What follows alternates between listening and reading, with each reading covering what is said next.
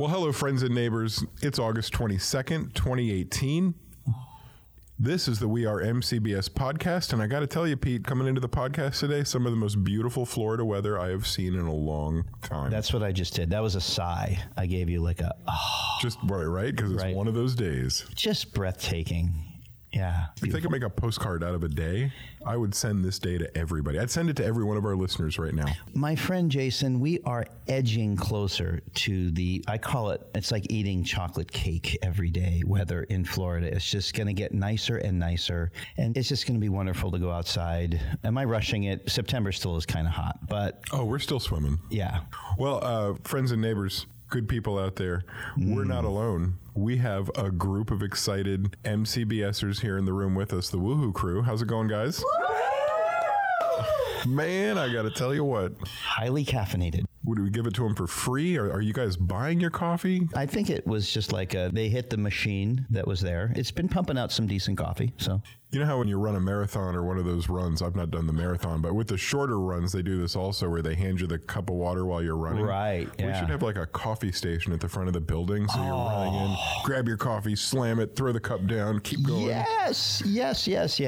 Put that on the list of ideas. Yeah. Well, we have some pretty astounding stories today, but before we get started, I'm still excited about this creative jam. We're like, 3 weeks away from this puppy now? Oh, man, it's just creeping up faster and faster and faster. Yeah, it's time for another creative jam, as we shared last time. It's our third one at Full Sail. Those of you that wonder, what is a creative jam? Well, it's an inspiring night. It's a lot of hands-on experiences that you have there to either talk to people, network, see other people speak about their businesses and their studios and things in the area. But it's also an opportunity for Full Sail students to work with other Full Sail students and compete actually in 3 categories. They create content using the Adobe tools in photography, motion graphics, and hello MCBS students.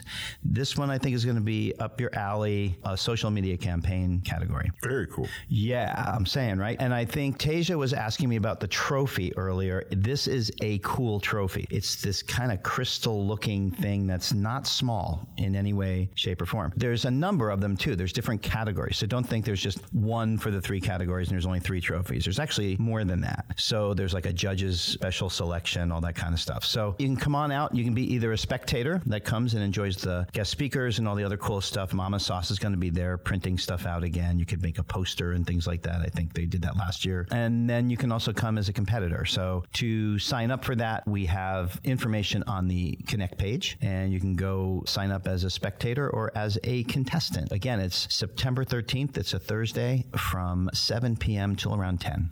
Man. Pete, I know you do a lot of work to help bring this to Full Sail, and I know that you focus on the MCBS students, but the whole of Full Sail benefits from this. It's such a great opportunity, and I can't think of a better thing for our students to spend an evening doing. You're in school for a couple of years, and when that's over, you're working, and all your time disappears. Yeah. This is that little golden part of everybody's life where you get to go and experience all this stuff that's put in front of you, and I adore that so many of our MCBS students go out and jump in this. You mentioned the observation, you don't have to participate. You can just go and listen to the speakers and watch the tutorials and learn what's happening in the industry now. Man, that's so cool. Yeah. And for some that compete, like they always say, I was out of my comfort zone. I got teamed up with somebody. I had to create some stuff. By the end of the night, everyone just feels the same way. This was a cool thing. It was a cool jam, creative jam. And the entire Full Sail community. And we actually invite the Winter Park area to come out too, no matter where you are. So it is just a great time for Full Sail to open their doors and have just this wonderful evening of everybody getting together around creativity. And honestly, students, if you're not getting out of your comfort zone, what in the world are you doing here? This is all about stepping out of your comfort zone because that's where the growth occurs. If you stay on the couch where it's nice and comfortable, you learn all about that couch. Yep, that's about it. When you leave it, you learn all about everything else. The world gets bigger when you take risks. As a couch potato myself, I can tell you, I speak from experience. I think all of us, our tendency is to stay with what we're comfortable with. Right. But after you do it, it's always that thing, right? Where you're like, man, I'm glad I stretched a little bit for that. Plus, it makes that couch all the more comfortable. Oh, then you can go back to the couch. Right, and it's like, that's why the couch is there. Well, all right. Up next, we've got an exciting story, and it's coming to us from our very own Ben Macarone. And it's about this Viacom product that somebody's going to be purchasing and using, and I'll let him tell us all about it. Ben, what the heck's going on with Viacom? Yeah, Viacom has this product Vantage. It's a ad targeting technology, similar to what Google and Facebook use, and they just signed a deal with Fox to allow them to use it for all their networks. Because essentially what they're trying to do is kind of make more quality advertising opposed to quantity. Because right now they have the highest ad time per hour of any other network. They average about 14 minutes of ad content per hour, which doesn't sound like a lot, but it's 2 more than the next company, Turner, who averages 12. And again, 2 minutes doesn't sound like a lot, but when you're in the 30-second ad or less, that's a lot of ads to run for an hour. So it's essentially like copying the same cable format when cable first came out, where they promised less ads and more TV. Yeah, I remember that. I remember looking forward to that. Well, it happened for a while, and then the mission creep, kind of, if you can call it that, was skewed. Well, if we learn from the lessons of history, I guess we could assume that what's going to happen is Fox will indeed reduce the number of minutes that they do advertising. They will increase their targeted ads like they're planning on doing so that they're more effective. But then, wait 6 months, wait a year and a half. Yeah. They're just going to creep right back up to 14 minutes and then give us those same targeted ads. And great, it's the same quantity, but now it's specifically targeted. That's fine. I've got no problem with marketing towards your audience. That's how you pay for your content. Sure. I might be a little uncomfortable with people assuming what I need and what I don't need. I think the point of marketing is to introduce people to what they don't think they need. I don't even know how to feel about this. Well, that's the tough part. It is. Part of it is you have to, what was the Steve Jobs quote? People don't know what they want until you show it to them. Right. And so you have to be that way. But then at the same time, you balance that out with who am I really targeting? What do they want? Welcome to life in this age right now. It's the way you market. It's the way you have to think ahead. And it's why we do what we do here at Full Sail. There's a little bit of an echo chamber mentality to that where you're only shown what people think you want to hear. I know Facebook is coming under a lot of fire right now because it puts news articles and content and ads in front of you based on what you say and do on that platform. So instead of hearing other points of view, you always get your own point of view thrown back at you over and over and over. The echo chamber, yeah, in effect. And now this is basically that with marketing.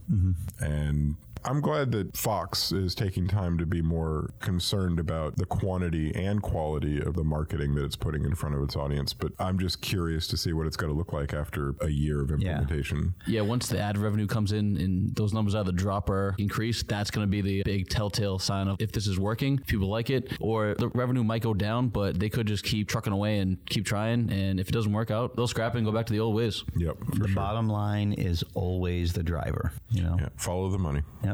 All right, Ben, that was pretty cool. Thanks for giving us a heads up about Viacom and Fox, and we will see you next week, my man. We will. Thank you. See you, Ben. It's been my pleasure. All right. Cool. All right. So up next, we've got Tasia, and Tasia is going to be talking to us about yet another robot that's going to take over the world. I guess we're never going to be safe. How is this particular robot going to ruin our lives, Tasia? Well, it's a robot. It's called Morningstar SOS. It is a drone thing that sits at the bottom of your pool, and it has 2 360 cameras, and it will let you know what's going on in the pool, like if your child is drowning, and it'll send an alert to your phone, and you'll know. It doesn't save your child, but it'll let you know that something's happening in your backyard. That is a huge deal, especially in Florida. We have every summer, just so many tragic stories of children falling in pools before they're old enough to swim. And Pete, you and I have run through this for our whole parenting careers. We've had pools and we've had to try to find ways to keep our kids and the neighbor kids out of the pools. They had a sensor scanner that they used to use, make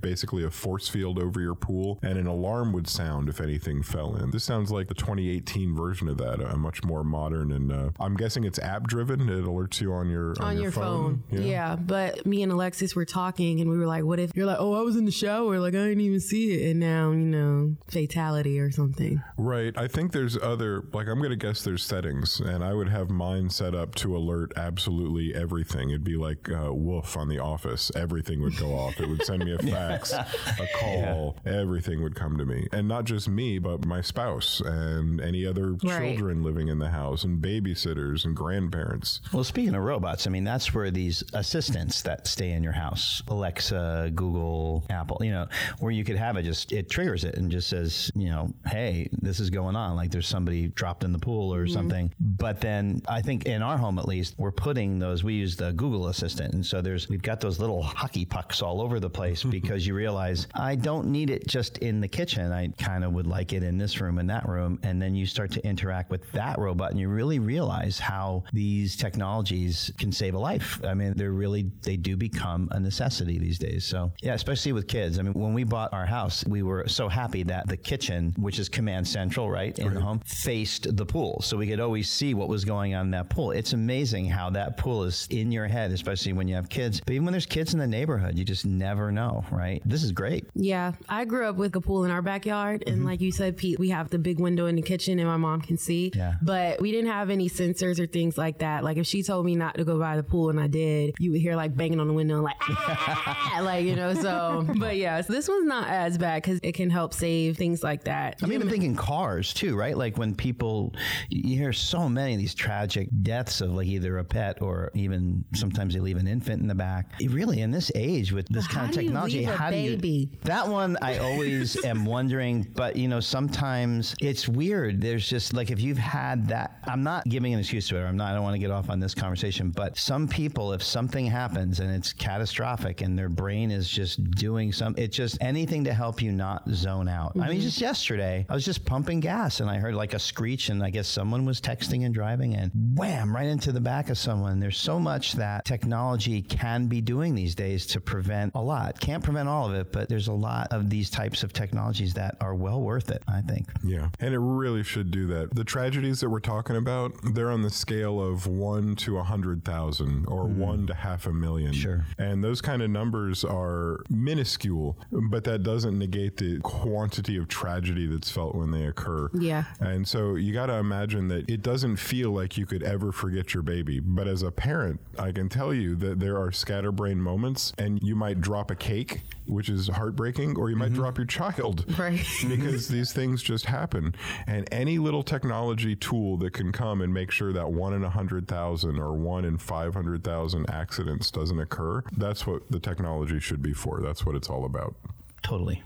More than anything, Tasia, I appreciate the fact that you brought this to our attention, and I hope that anybody out there that has young children and a pool or knows people with young children and a pool looks into Morningstar SOS and perhaps makes that part of your pool safety regimen. Yes. All right. Thanks, Tasia. Good story. Thank you. All right. We'll see you next week when you talk about some other machine that's going to ruin our lives. Okay. Well, for our last story of the day, we've got our very own Mr. Ozzy Oswald, who has brought us a story about a book called The 4-Hour Work Week. And I got to tell you, Pete. Wait, did you say 4 hour, not 4 day? Yeah, the 4-hour work week. And I think this might be the year, Pete. Yeah, I think this might be the year I work up and finally reach 4 whole hours of work in a week. I am very interested in this story, Jason. I've been doing like 2 hours a week, 3 hours a week, but I could push it. I could go 4. Ozzy, what is this? Not only have I found it's extremely relevant with a lot of people doing a lot of things and potentially reaching a burnout, but also for those that are kind of figuring out where to go as well, that the 4-hour work week is more of a philosophy, not a literal 4-hour work week. Mm-hmm. And it's just ways to kind of streamline your thought process, streamline your life to be a little less stressful as well. So there's a couple tips that end up helping out with the 4-hour work week. And the biggest one, and this is kind of a philosophy I've asked myself even when I was 17, because I saw a lot of people around me doing work. But the biggest question that I ended up asking myself was, were they being productive? And you actually thought that when you were 17, like, are you being productive? That's wow. Well, it started when I was 15, but I became self-aware at 18. I mean, I was, well, I won't talk to you what I was thinking about when I was 17, but not like, are they being productive? Wow. It was the piano, wasn't it? Yeah, something like that. Yeah. Well, I mean, for a little backstory on that, my high school had a film program. So we got introduced as sophomores. And so by senior year, that's when you're at the end goal of high school. school. So I'm like, okay, well, what am I going to do? And then so I wrote scripts, I made little shorts with people. And then at one point kind of looked around, I'm like, are we being productive or are we just being busy for busy's sake? And I found out there was a difference, busy work and then actual productive work. So that's kind of the first step where they're basically saying, like, really ask yourself, is what I'm doing productive or is what I'm doing just busy work? I could see a lot of new people to the industry doing what they thought they were supposed to do because they'd seen other people doing it. Asking that kind of question really puts everything back into perspective. It's always good to question what you're doing, see if there's a way to streamline it or even omit it altogether if your workflow doesn't require that particular step. So I like that. What's the next salient point that you've sussed out? So you kind of actually touched on it. One of them is streamlining your daily routine. So this is the things you have to do to ensure that you're livable, functional human being. Ideally, you put on clothes in the morning. Ideally, you take a shower. Ideally, you feed yourself. You get some nourishment in. Maybe you take a multivitamin. Who knows? So the idea behind this is that you know you're going to be doing this stuff day by day by day. So streamline it, make your life easier. You know, pick an outfit ahead of time to where, okay, well, I just spent 5 minutes before bed putting this outfit. I get 15 more minutes of sleep. At least that's how I operate somehow. I don't know how that time translates. No, I'm a huge fan. I have to do that because I think I've shared before, I'm up super early. It is absolutely freeing, and I end up having a lot more time in the morning by preparing the night before. So one of the other ones is delegating tasks. If it can be automated, delegate it that way. So especially going with new technologies being introduced. I know that Pete Episcopo just went to a Google workflow.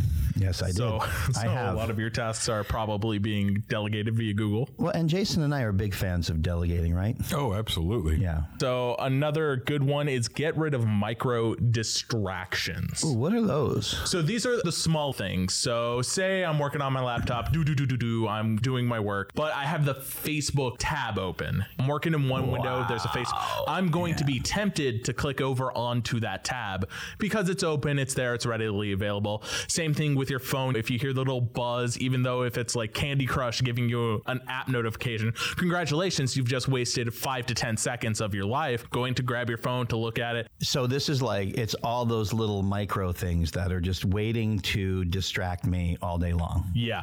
Controlling that. It's kind of figuring out how to manage it. You know, speaking of, you brought up Google before too. That is the one thing I do appreciate what they do. They are constantly trying to think for me how to organize a lot of stuff. Because if anybody, they have like tons of apps. You don't even know when they create them. They're just there. You're like, wow, you've got this, you got that. But if you're a company, especially like an Apple, Google, and those, the more you can help me manage this stuff, not just give me more distractions, but help me manage the distractions. That's at least where I am in my professional life now. Those are the things I gravitate towards. Not just do more stuff to keep me distracted, but help me manage this. And so I think I'm a huge fan of this. And then a good final one would be note how you're draining your energy resources. So imagine you have a health bar and it slowly depletes throughout the day. This is essentially saying that if you have a task that is frustrating beyond all belief, you're going to be ripping your hair out, but it doesn't necessarily have to be done now. Why do it now? You know, if you know it's going to be frustrating, you know it's going to make you angry beyond belief, but you can get it done in the afternoon rather than the morning. Wait, Jason, is he giving us another reason to procrastinate right now? Yeah, but it sounds like a very conscious decision, so it's like second level procrastination. Wow. Okay. Yeah, we're interested. Well, it sounds like the book is really focused on making sure that we maximize the time that we have, and I can't say enough good things about that. We've got limited amounts of awake time during the day, during the week, and during our entire lives, and if we can get more out of that time, then we're living more. So that sounds like just a good overall strategy. Yeah, good overall strategy for life and time. And that book again is called The 4-Hour Workweek. That was really cool. And Ozzy, we appreciate you bringing that story. Pete, I got to tell you, I'm excited to get out there. It's a beautiful day. The sky is blue. The sun is shining. The birds are singing. I'm going to take my shoes off and run through a meadow. That's it. Yeah. What about you? What do you got planned for the day? That's my 4-hour work week. You know, I've been lately just taking it as it comes, see what I got on the schedule. Obviously, I have to get to, but I am looking to do much of the same. Get out there and just enjoy this time of year. All right. So, well, I'll see you in the meadow, my man. You got it, buddy. All right. Have a great week, everybody. We'll see you next week, and deuces.